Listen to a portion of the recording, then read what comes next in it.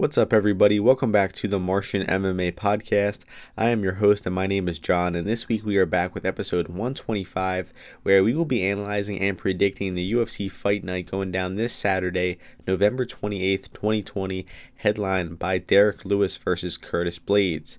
This 11-fight card will take place at the UFC Apex in Las Vegas, Nevada, which means it will take place in the small UFC cage.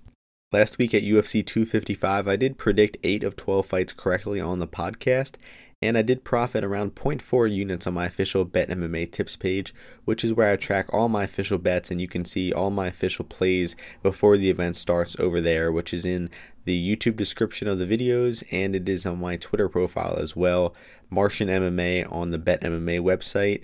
I don't have any bets tracked for this current card yet. I'm not really liking too many spots on this card, but I likely will still track a bet or two before the event starts. So make sure you keep updated with that.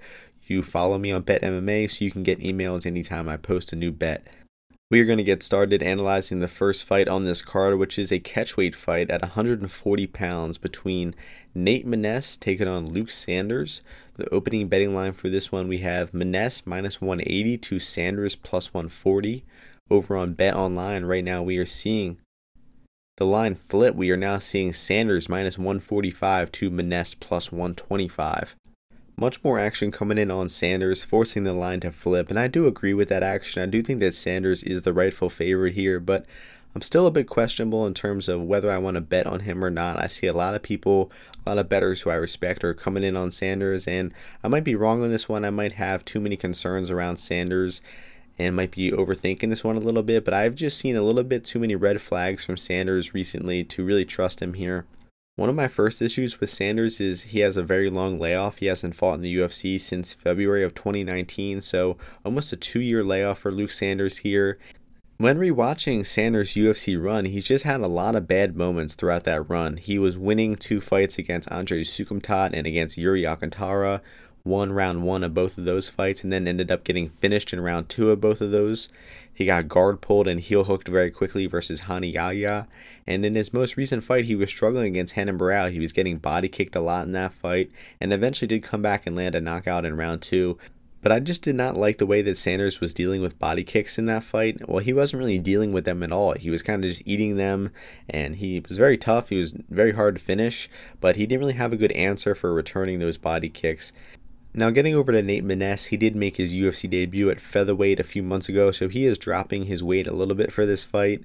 And I thought he looked pretty decent against Munoz. He showed some pretty good takedown defense, was hard to hold down. He got back up to his feet when he did get taken down, showed some decent striking, but he got pretty lucky winning that fight. His opponent got a point taken. He kind of won the last round with a takedown in the last 60 seconds too, so it was not a very dominant performance from Maness, but I do think he is a pretty well-rounded fighter. He showed that he can stop takedowns. He has pretty decent offensive striking. We just haven't really seen his striking tested against higher-level opponents yet. And that is why I'm going to be picking Luke Sanders here, because we actually have seen Luke Sanders outstrike some UFC level opponents. We've seen him have some success. We've seen him land some knockouts. So he does have some power in his hands. He is very aggressive on the feet, and I just think he's a little bit more offensively damaging than Nate Maness. Even though Sanders is the natural bantamweight here, and Maness has fought at featherweight a lot more, I think that Sanders is the bigger guy. I mean, we might see a bit of a height advantage for Maness here, but Sanders is powerful. I think he's going to be landing the more damaging shots. He comes out very aggressive in the first 2 rounds too. So maybe look to live bet Nate Maness here if you're not liking the way that Sanders looks. If Sanders starts to slow down in the later rounds, then maybe look to live bet Maness. But in terms of pre-fight value, I do think that Sanders is the side to be on. He's just a more proven fighter at this point. So I will pick Luke Sanders to win by decision, but I won't be betting on him here. I understand the people who came in on that early price at Sanders, but I think it's a pass in terms of both money lines right now. It's kind of a props or pass type of fight. So the pick is going to be Sanders by decision, and maybe look to live at Maness here. The next fight takes place in the flyweight division. We have Malcolm Gordon taking on Su Mudaerji. The opening betting line for this one was Su Mudaerji minus 175 to Gordon plus 150. Right now we are seeing Su Mudaerji minus 330 to Gordon plus 270. Much more action coming in on Sumidarji here, and I agree with that action. Although where it's at now, it's probably going to be a pass on both sides here. I just think that you cannot be trusting Sumidarji at this minus 300 level price, and I'm not really willing to bet on Gordon at plus 270 either. So it's definitely going to be a props or pass situation where this line is at currently. Sumidarji is a bit of a weird fighter to get a read on because when he was coming into the UFC, he had a lot of wins over lower level competition in China, a lot of knockouts over really subpar fighters, so we didn't really know where he was at skill wise. His UFC debut, he was taken down, grappled, and submitted by Luis Smolka. But then in Su's most recent fight against Andre Soukhamthath, he looked vastly improved. He had great striking, very good in and out movement, looked very fast on his feet. He had good body kicks, sharp punches that were hurting Soukhamthath. He was stuffing takedowns, hitting his own offensive takedowns. So we saw a lot of good things from Sumidarji in that fight, and that was the first time he's fought an opponent that made me think that Sumidarji was actually very skilled, because Soukhamthath is not the highest level opponent, but he's still a tough test, and Sumidarji passed that test with flying colors. He looked great in that fight, but still, that is really the only fight that I've seen Sumidarji look very impressive in, so I'm not really willing to bet him at minus 300 when we've only really seen him look great in one fight. Now, getting over to Malcolm Gordon, he is a pretty bad fighter. I had a good read on him coming into the UFC. He had bad boxing defense. He got hurt by strikes very frequently, bad takedown defense, and once he was on the ground, he doesn't have good defense. He's been submitted before, and that's exactly what happened in that fight versus Amir Albazi. He was outboxed on the feet. He was hurt with punches. He was taken down, passed, mounted, and submitted. So Gordon is not a very skilled fighter at all. He has bad boxing defense, he has poor takedown defense, and he's really a grappler. He thrives in grappling situations, but he's not even that great of a grappler. A lot of his submissions come off of his back or arm bars, triangles, and that's just not very reliable at all. And I think that the only way that he beats Sumidarji here is likely catching a submission on the ground. We did see Sumidarji struggle with the grappling and submissions of Luis Smolka, and I do think that Smolka is a much better grappler than Malcolm Gordon is, but still, anything could happen. We could see Gordon snatch a crazy armbar or triangle, and I really do think that's the only way that I see him winning. I would be extremely shocked by a knockout or decision on Gordon's end. So it really comes down to how I think that Sumidarji will win the fight. We haven't really seen much submission skills from Sumidarji, and he is primarily a striker. Gordon's striking defense is not good. He gets hurt a lot. So knockout is, I think, the front runner. But a lot of people are betting the inside the distance, the under here, the Sumidarji knockout. And I think that I'm going to go with decision at this point. I think that the value on Sumidarji decision is too good to pass up. So I'll probably end up with a small bet on Sumidarji by decision. I just have not seen Sumidarji finish good enough opponents to think that he knocks out Gordon here. I think that we could see a decision from Sumidarji where he's hurting Gordon with strikes, hitting his own takedowns, or maybe we just see a low output kickboxing fight where Sumidarji edges the volume and wins a decision here. So a lot of the people are betting on the knockout and the inside the distance here.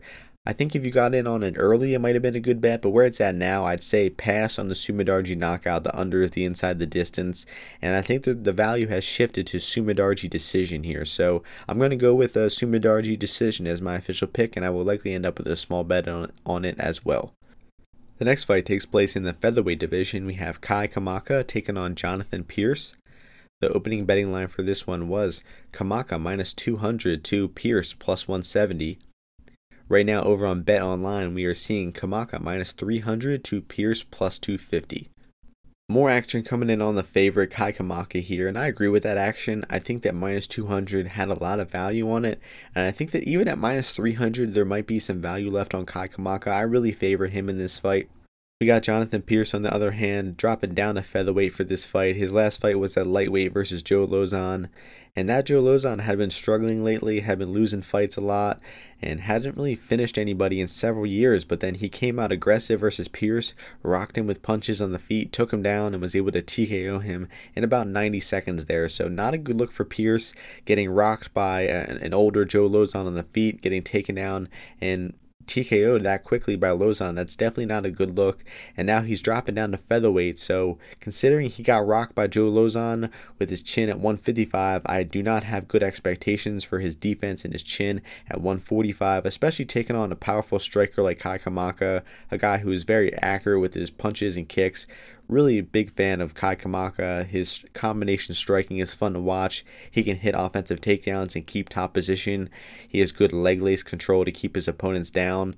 And Kai Kamaka is a really skilled fighter everywhere, and I just think he's got Pearce beat everywhere here. I think he's the much better striker. He will likely be hurting Jonathan Pearce with strikes in the feet. And if Kamaka wants to, he can hit offensive takedowns as well. We've seen pretty bad takedown defense from Jonathan Pearce. His Contender Series fight, he was getting outboxed, got taken down, and until Rosales gassed out in that fight, Pearce was clearly losing that fight and only really turned it around when his opponent gassed out. So I am pretty unimpressed with Jonathan Pearce. I would be pretty shocked to see him beat Kai Kamaka here.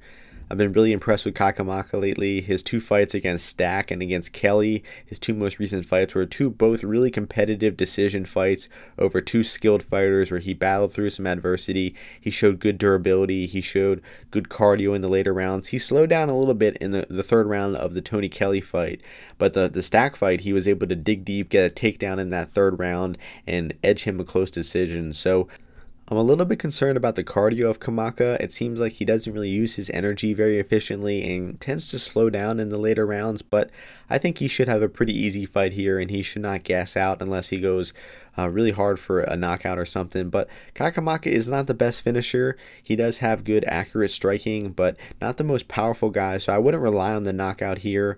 If you want to take a stab on Kamaka by knockout, thinking that he's the much better striker, Pearce got rocked by Lauzon. Pearce is dropping down in weight, so that weight cut's probably harder on his chin and his defense. I can see it, but I think I'm going to go with Kai Kamaka by decision as my official prediction. I just haven't seen quite enough knockout power or finishing ability from Kamaka to trust to finish here. So my official prediction will be Kai Kamaka by decision. The next fight takes place in the women's flyweight division. We have Rachel Ostovich taking on Gina Mazany.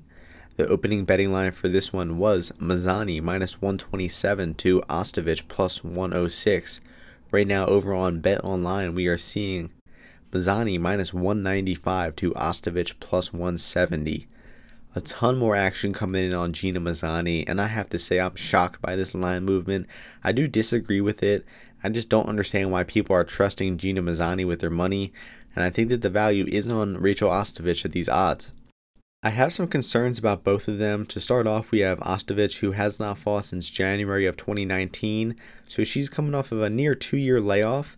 And we have Gina Mazany, who is dropping down in weight. She's a former bantamweight, spent most of her career at bantamweight, and is dropping down to 125 pounds here. So they both have a little bit of a question mark behind them.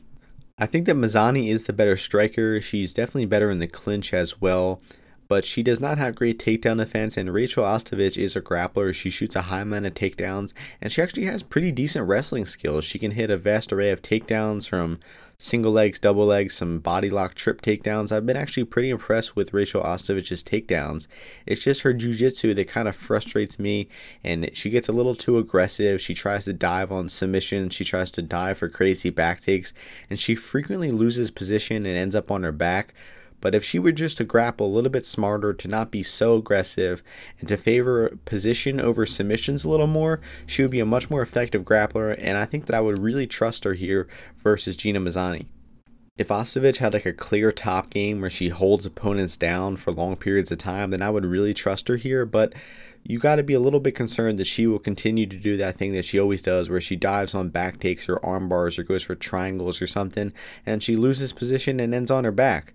Even though I'm aware that's a really good possibility from Ostovich, I still think that there's value on her at plus 170, and it's likely worth a bet because she hits a high amount of takedowns. Gina Mazany does not have good takedown defense, and we haven't really seen Gina Mazany show good striking against many good opponents in the UFC. We did see her get the better of Wu Yanan on the feet. We saw her hit some takedowns and keep top position versus Wu Yanan, but Ostovich is a much better fighter than Wu Yanan, I believe. I think she's a better defensive grappler, so Mazany is not going to be able to rely on hitting takedowns and stalling on top in top position to win the rounds like she did versus Wu Yanan.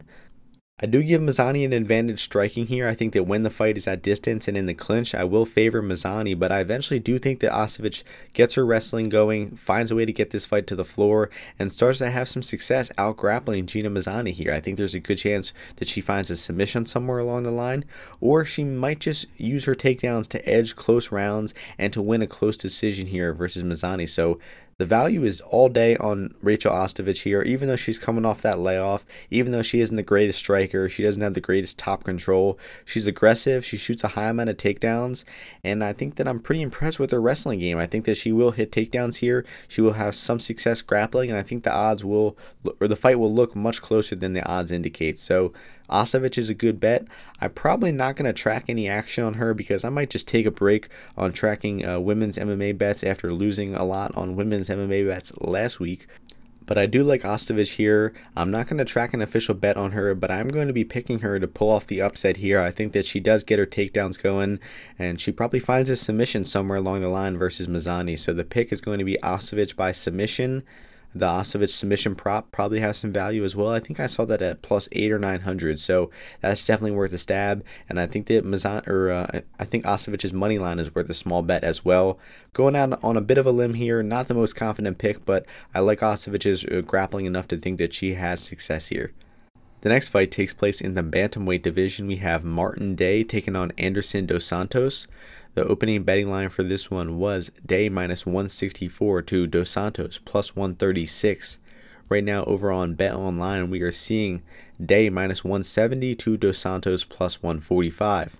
Both of these guys have lost their first two UFC fights. Martin Day actually had some success in those fights though. Very competitive fight against Pingyang Liu that I thought he actually should have won, but the judges in China gave that to Liu. And in Day's most recent fight just a few months ago was against Davey Grant. Very competitive back and forth fight where Day dropped Grant in round 1. Grant started to come back and win round 2. And then in round 3, Davey Grant dropped Martin Day and knocked him out cold with a combination of punches. Definitely not a good sign for Martin Day there. He was winning that fight. He was outstriking Grant early on, but Grant made some changes, was able to touch the chin of Martin Day, and was able to put him out cold. But not only did we see some problems with the striking defense from Day in that fight, his takedown defense also looked pretty bad. He was double-legged very easily by Davey Grant, and that's definitely not a good sign for his future in MMA because a lot of guys are going to be able to hit easy takedowns on Martin Day from what I've seen. I mean, he really had no resistance to those takedowns at all. And he's fighting a guy in Anderson Dos Santos who is pathologically tough. He was getting lit up in both of his first two UFC fights by Andre Ewell and Nad Narimani, but just kept coming forward. He's very aggressive, very tough guy, very hard to knock out or finish. And even if you're outstriking Dos Santos, he is extremely tough. He will keep coming forward, keep shooting a high amount of takedowns. And based on that alone, I like his chances here against Martin Day because Martin Day was outstriking Davey Grant. Davey Grant kept coming forward. He was shooting takedowns, and he kind of got Martin Day to slow down and was able to catch him later on in that fight. So I think that's has a good chance of happening here. I think that we might see Martin Day outstrike Anderson Dos Santos early. He's definitely the better distance striker in my opinion, but will he be able to stop the nonstop pressure of Anderson Dos Santos? Will he be able to stop multiple takedowns from Dos Santos? And I do not think he will be able to do so.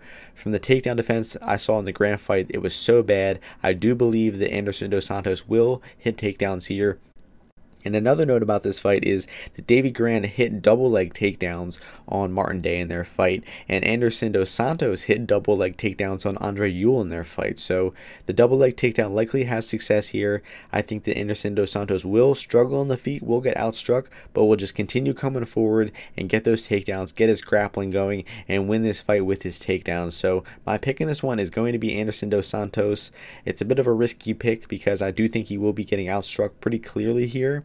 And even if he does get the fight down to the floor, he's not some tremendous top game grappler. But I think that what I've seen from him, those relentless takedowns, I'm going to trust him here, and I'm going to pick him to win a decision. So the pick is Anderson Dos Santos by decision, and of course there is value on him as an underdog. The next fight takes place in the women's bantamweight division. We have Ashley Evans Smith taking on Norma Dumont. The opening betting line for this one was Evan Smith minus 139 to Dumont plus 115. Right now we are seeing over on Bet Online, Evan Smith minus 134 to Dumont plus 114. There is not much footage of Dumont available online. Her pre-UFC fights are very hard to find. There's only one video of them where she takes down a low-level opponent, mounts her, and finishes her with ground and pound. And then we had Dumont's UFC debut against Megan Anderson at featherweight. She was kind of outsized in that matchup. She was trying to initiate a clinch. She had some success clinching and pushing Anderson against the cage, but wasn't able to land any strikes, wasn't able to hit any takedowns, and was eventually knocked out with pretty much the first punch that landed from Anderson there. Not exactly a bad performance from Dumont because she was kind of being thrown to the wolves at a higher weight class against a pretty skilled opponent in Anderson. So we really don't really know how good Norma Dumont is. We know that she comes from a judo background. She seems to be most comfortable when getting fights in the clinch or getting her grappling going, but we haven't seen her distance striking tested very much, and we haven't seen her take down anybody remotely good. So it's really hard to predict how Norma Dumont will look here based on how little footage there is of her. If you are betting on this fight, it definitely is a bit of a risky bet considering that there's just so little footage of Norma Dumont, and she could show massive improvements. Stuff that we cannot predict because it's just not there on tape. It's not available for us to see right now. There is a lot of tape of Ashley Evans Smith available though. She does have some decent victories in the UFC over Bec Rawlings, Veronica Macedo, and Marion Reneau. And even when she fought a little higher level opponents than her like Ketlin Vieira and Andrea Lee, she competed well in those fights. She was not an easy win at all. She has pretty decent takedown defense. She stuffed a lot of takedowns in her UFC career. Ashley Evans Smith has been submitted a few times, so she's not the greatest submission grappler, but we have not seen much jiu-jitsu skill from Norma Dumont on display, so I do not think that a submission is very likely here.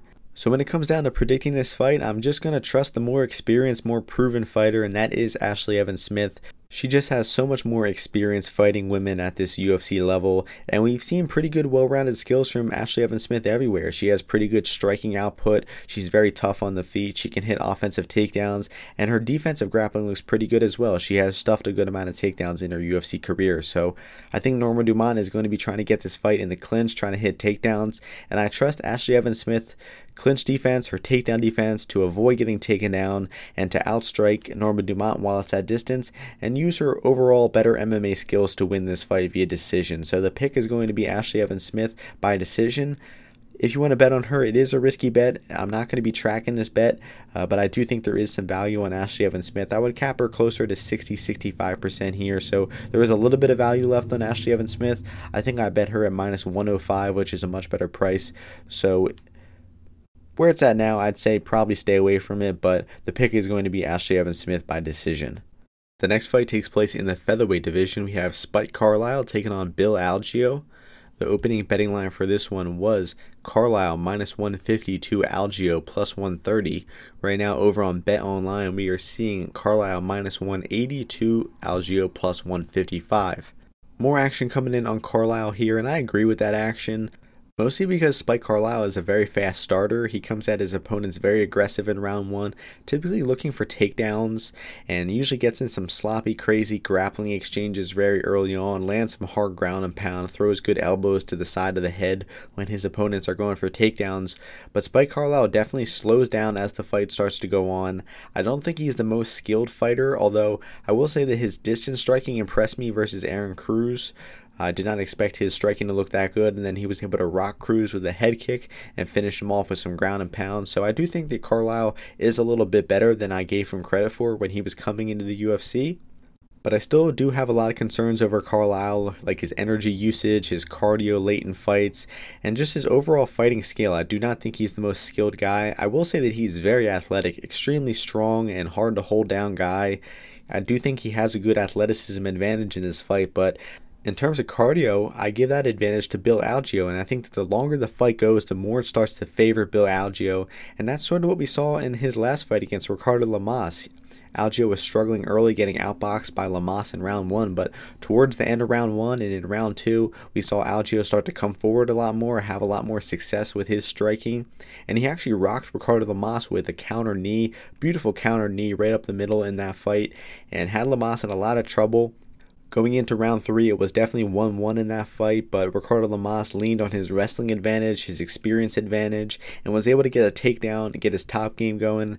Was able to mount Algeo and land some good ground and pound and win that round decisively, getting him a 10-8 round and winning him that decision. But that is Ricardo Lamas we're talking about, a very underrated fighter, extremely skilled fighter in all aspects of MMA, and such a different matchup than Spike Carlyle.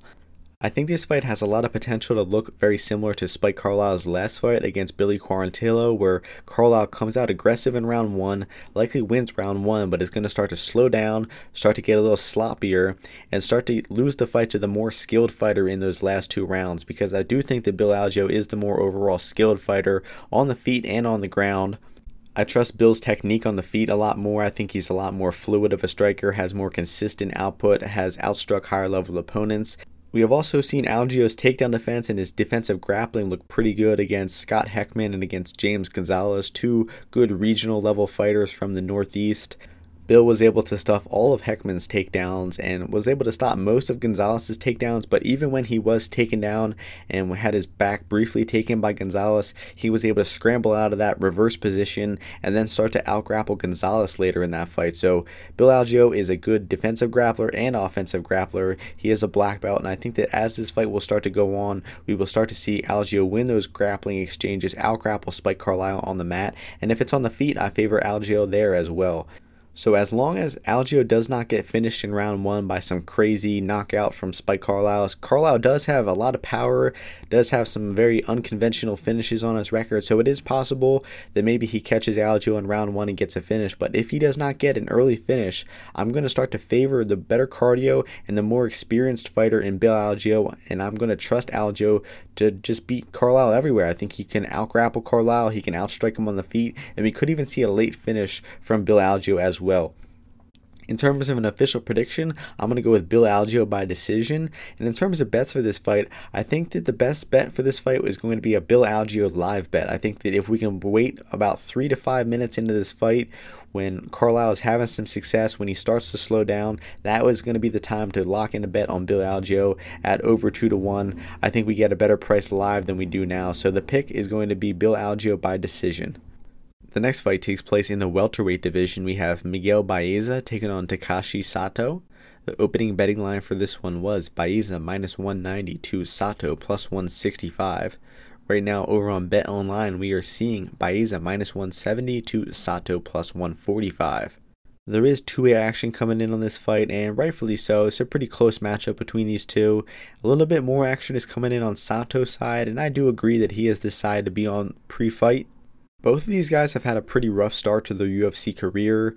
We had Sato, who struggled early on with Ben Saunders, had a competitive round with him, eventually did come back and score a knockout in round 2 of that fight. And very similar story with Baeza, had a close round 1 with Matt Brown, was rocked in round 1, but was able to come back and finish Matt Brown in round 2 of that fight. So definitely not a good sign from either guy, considering they were struggling with pretty past prime veterans in Saunders and Brown. But they did come back and win those fights, so it's not too bad of a blemish on the record. I think the most concerning thing I've seen from either guy pertaining to this matchup would be Baeza's fight against Reyna on the Contender Series. We actually saw Reyna land much more volume than Baeza in that fight, and Baeza was kind of relying on power shots for him to win that fight. That was just a very bad look from Baeza. Even though he did win that fight, I just do not think that Reyna is the type of fighter that you should be struggling with if you're going to have continued success in the UFC. And I think another skilled fighter like Sato, a guy with some power like Sato, could be a big problem for Baeza. I do not like Baeza's striking defense. He does not have the greatest chin. And Sato cracks. He has a lot of knockouts, very hard left hand. And I think that we could see Sato sit down on a left hand and possibly knock Baeza out. I do think that Sato is the more likely to finish here. We've seen a little bit more knockout power from him, a little bit better finishing ability, and we have seen his durability tested a little bit better than we have seen Baeza's, who his durability does not look very good at all. I think that we could see this fight develop into a low output kickboxing match where both guys are kind of content to throw lower volume, fight at a slower pace with a little bit less intensity, and we could see this kind of develop into a boring fight where it goes to the judges. It's not the highest volume. I think that's a very good possibility here. In terms of bets for this one, I definitely think it is dog or pass. I would not be betting on Baeza at this minus 170 price. He hasn't fought that good competition, and he has actually struggled a good amount with that lower level competition that he's fought. So I'm just not ready to trust Baeza yet. I do not trust his defense, his durability, and I think that Sato is actually going to be my pick here. I'm going to be picking another underdog here. I think that Sato either finds a home for that left hand and knocks Baeza out, or edges a close decision here by landing the more effective strikes in this this kickboxing match. So the pick is going to be Sato here. Haven't locked in any action on him yet, but I will possibly end up with a moneyline bet on Takashi Sato. The next fight takes place in the heavyweight division. We have Josh Parisian taking on Parker Porter.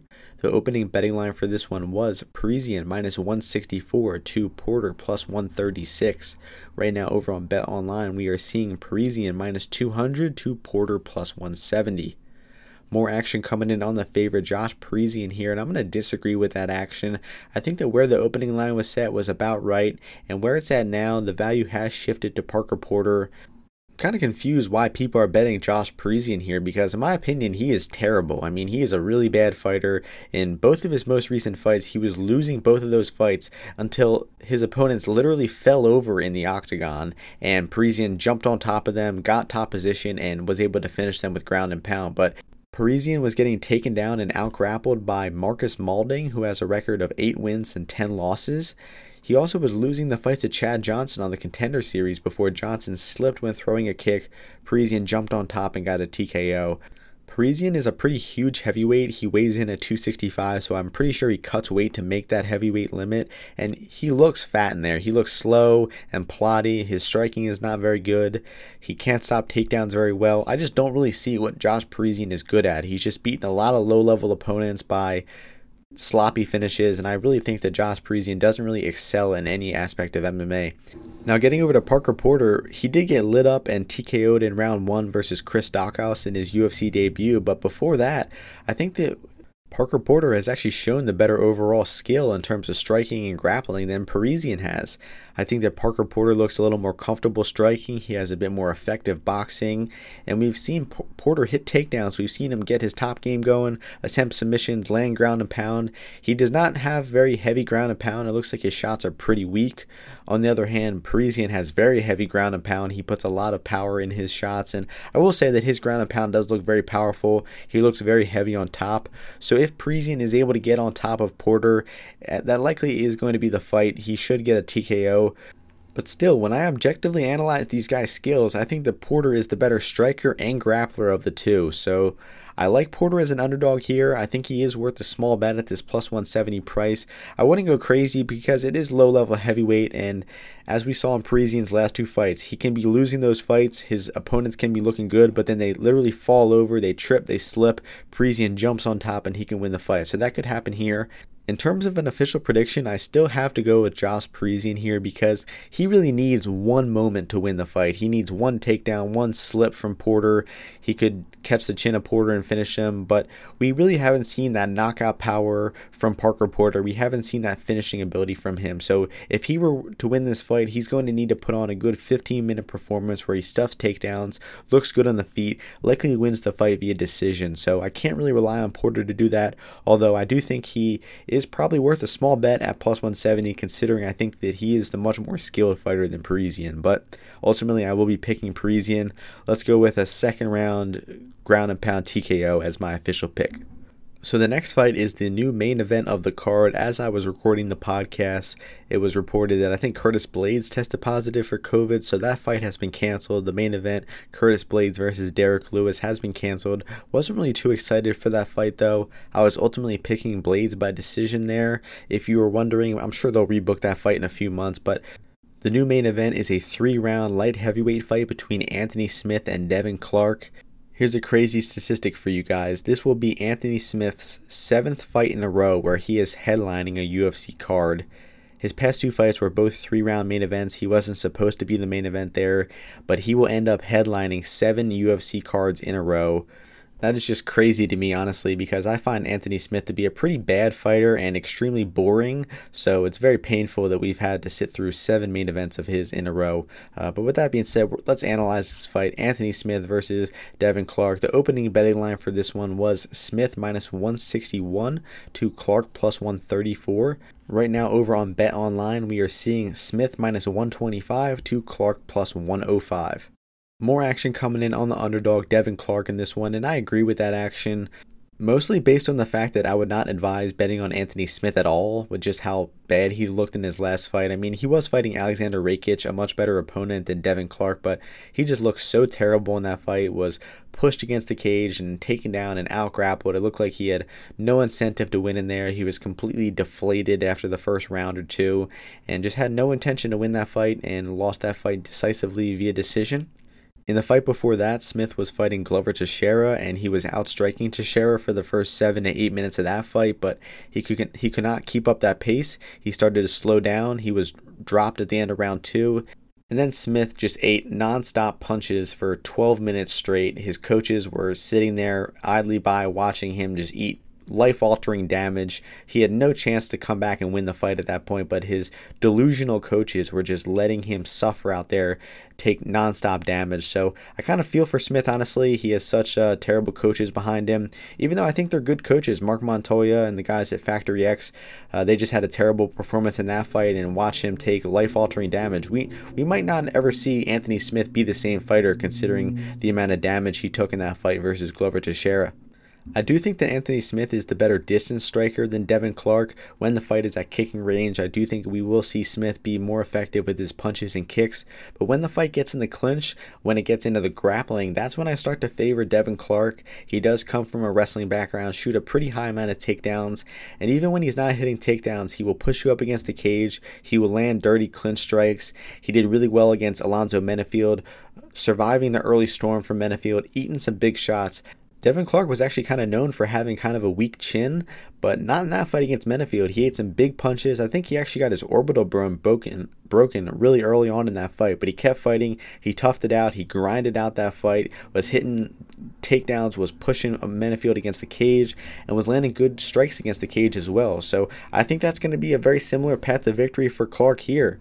Clark is going to try to do what Alexander Rakic just did to Anthony Smith a few months ago, push him against the cage, hit takedowns, lean your weight against him on the cage, and kind of just wear Anthony Smith out.